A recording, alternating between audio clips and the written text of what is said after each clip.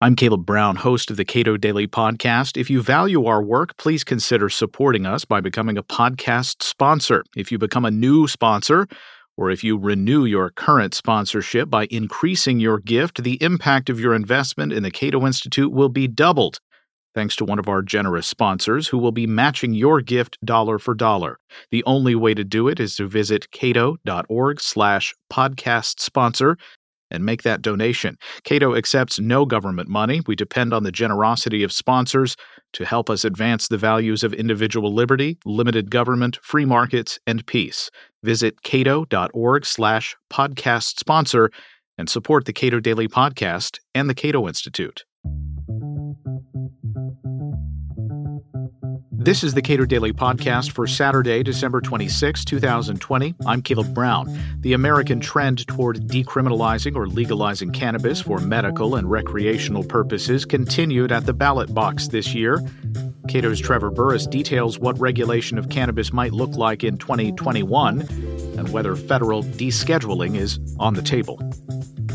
This year has seen a lot of big change with respect to cannabis laws, and specifically at the ballot box and at least in the U.S. House of Representatives with minor Republican support.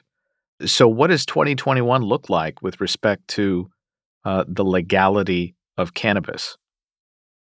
It's an interesting question. I think we'll see more states legalize. We had 4 legalized this year, with some weird fights going on in South Dakota right now, New Jersey, Montana. We'll see more states. The federal question is weird because I think that we're in a kind of conundrum for a lot of lawmakers. A lot of lawmakers might support legalization, and they might want to get the federal government out of the sort of marijuana prohibition business, but they don't feel like they have to make that vote. Nothing is really pushing them to just get out there and make sure that we have to make that vote. They think everything's working fine in the 15 now states that have legalized. And so why does the federal government really have to push this issue? But at the same time, this is not true. There are many problems because right now I'm in Colorado, for example, that marijuana is simultaneously legal and illegal here. Creates huge problems with banking, creates huge problems with research, trying to get marijuana to research it for, say, medical purposes. So really, we just have to deschedule the whole thing. The question for the coming administration, and Joe Biden has said that he's a decriminalization guy, but not necessarily a legalization guy. I think he's kind of old school in the sense of he has the word gateway drug constantly running through his head, and he wants to know if it's a gateway drug. This kind of idea that you smoke marijuana and it goes to heroin and all these kind of things, which is not true, by the way. Well, let's be fair, not directly to heroin. No, they're intervening steps. Yes, yeah. So I don't see them pushing it in the next 2 years. This is one thing I've said when Jeff Sessions was the Attorney General, and Jeff Sessions is famously very anti-marijuana. I was kind of begging for him to come into Colorado and Washington and crack down on marijuana. Have federal troops go raid dispensaries in Colorado, because that is the quickest way to have suddenly the Congress be like, wow, okay, we need to do something here because this is not okay. Or Ivy League college campuses. Exactly. Yeah, just use some of those drug warriors should really, get out their frustrations on these Ivy League campuses. But they know that that's one of the quickest ways to legalize. So I don't see it on the Biden agenda, high on the Biden agenda. But it is, I've been perplexed by this for a while because support for marijuana legalization is extremely high. And so why aren't lawmakers coming up and taking these votes? Because as you pointed out, we had a descheduling bill for the first time pass out of the House, 228 votes with 5 Republicans and Justin Amash supporting it, and basically every Democrat. So that was a big step. A little bit symbolic. They didn't do it before the election for a reason, because they didn't want they thought there was more political losses than gains to make for their members to take that vote. But we do have a bill passed out of the House that for the first time, so we had the first marijuana federal law in 1937, and now since 1970, it's been Schedule 1. So that's a big deal. It is weird to think of Joe Biden as a decriminalization guy in any sense for basically any drug that was illegal during any time in which he served in public office. Yes, he's got a patchwork record. Some people try to use it against him in the campaign, but I think if you spend 47 years in government, you're gonna have to make a lot of, kinda go with the flow in one way. So he went with the flow in the '80s and early '90s with massive criminal penalties for drugs and other things, including for marijuana, and the belief again that it's a gateway drug and leads to other things. And, he's 76 years old, I guess maybe 77 now. It's kinda hard to sometimes change people who are that old to change their mind. People growing up today or people, maybe in their 40s, like marijuana has been not this sort of scary drug for a very long time. But for people Joe Biden's age, for a while, marijuana was considered a very, very frightening drug by people. So, yes, it's kind of interesting. Now, what Biden can do, there's a couple things that he can do, and I think he might do these things. For one thing, he can he can use executive orders to change how marijuana can be accessed for research purposes. That's one thing he can do. He can order a review of the literature, of the scientific literature, to say whether or not marijuana should be Schedule One. But again, I don't see any of this as a priority. He's got the pandemic. He's got, of course, climate change, things he cares about more. And so I see marijuana at least taking a break until at least 2022, I would think. It's weird though, because it doesn't seem complicated for the House and potentially a Democratic Senate to just drop a clean descheduling bill on his desk. I know, and that's what I've written about. It needs to be a descheduling bill.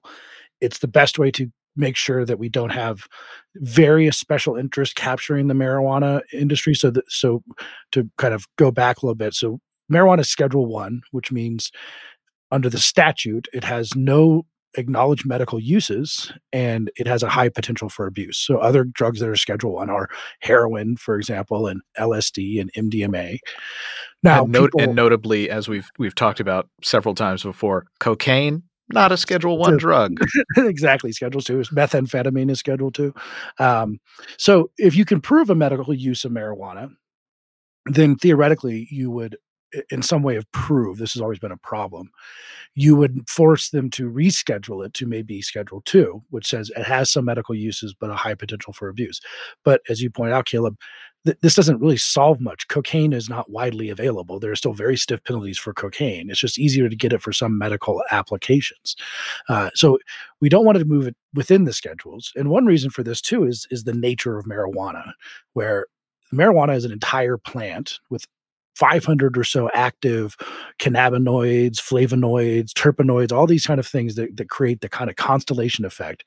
And the FDA and doctors, they don't like that kind of, smoking a whole plant as medicine is just completely out the window to them. Just the smoking, first of all.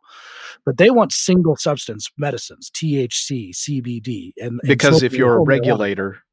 if you're a regulator, that makes sense to you. That's you can understand this chemical, and to approve this chemical doesn't mean you're approving that chemical.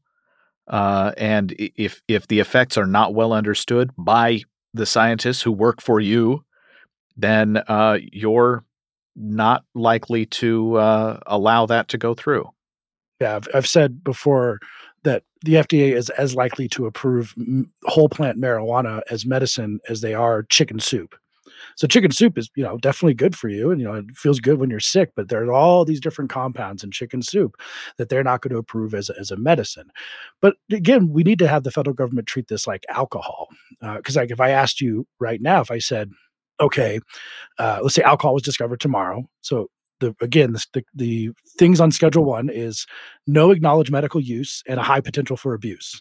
So which schedule should alcohol be in? Well, you can make a pretty good case that it should be in Schedule One. Okay, so let's put the word alcohol into the statute.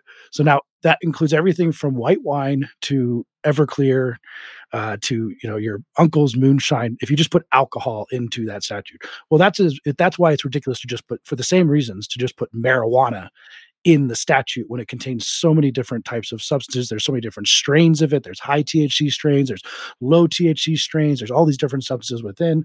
And so just like the federal government doesn't really regulate alcohol and lets the states take care of what's legal, say, for example, actually really high proof Everclear, there's a 95% pure Everclear that is illegal in 14 states.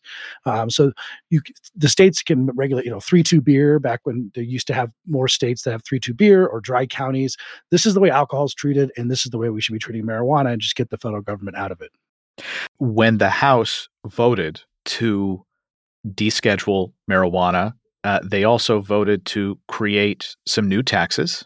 They voted to create some new crimes that would be associated with this. But of course, removing cannabis from Schedule 1, in a sense, eliminates a lot of crimes too, at least for people who are engaged in that, the trade or use or possession of that plant. And Thomas Massie, who I should note, in the interest of full disclosure, is my congressman here in the 4th District of the U.S. House in Kentucky. And he didn't support that. And his claims were, this is creating new taxes. This is creating new crimes and a potentially unlimited slew of regulations surrounding it. And I try to give that, a full consideration, that notion that new taxes, new regulation, potentially new crimes. But when you're trying to evaluate what is a win for liberty, I got to think that descheduling cannabis is a win for liberty. Yeah, you see libertarians do this, and it always gets me where they don't get, for one thing is if they don't get everything they want, they get really mad, but they also get almost conspiratorial sometimes when you say, oh, this is going to be big businesses, they're going to take over marijuana. And I mean, I don't like taxes either, but I would gladly change a 5% tax on marijuana for the prohibitionary regime we have right now. And look, we have some problem if we go back at alcohol, use alcohol as alcohol as a guidepost. We have some problem with some regulatory issues in our interstate alcohol market. We have the we have the producer, wholesaler, distributor, retailer kind of triumvirate, which is a kind of monopoly created by the kind of alcohol regulations we have. And yes, when we repealed the 18th Amendment, we created some regulatory schemes for alcohol, and there are federal crimes related to alcohol, say smuggling large amounts of alcohol and things like this. But isn't that better than prohibition? That has to be better than prohibition. And I don't think we're going to see a clean bill. I mean, first of all, as you know, Caleb, they can't resist the taxes. There's no way. They cannot resist the taxes on marijuana. And so that at least is something I think we're going to have to accept. But yes, we can complain all we want about taxes and everything, but 5% tax versus prison time, I'd absolutely take the tax. In terms of other crimes, this is sort of entailed in letting these states run most of their local marijuana kind of legislation, though there will be federal crimes about interstate transportation and things like this. Again, better than just the straight up prohibition we have from the federal level. So don't let the perfect be the enemy of the good here. This was not the best bill, but it was definitely better than what we have. Yeah, it's interesting to consider that in the Obama administration, there was this sort of quiet pledge not to engage in states that had legalized cannabis for either medical or recreational purposes, and yet the drug warrior agencies continued.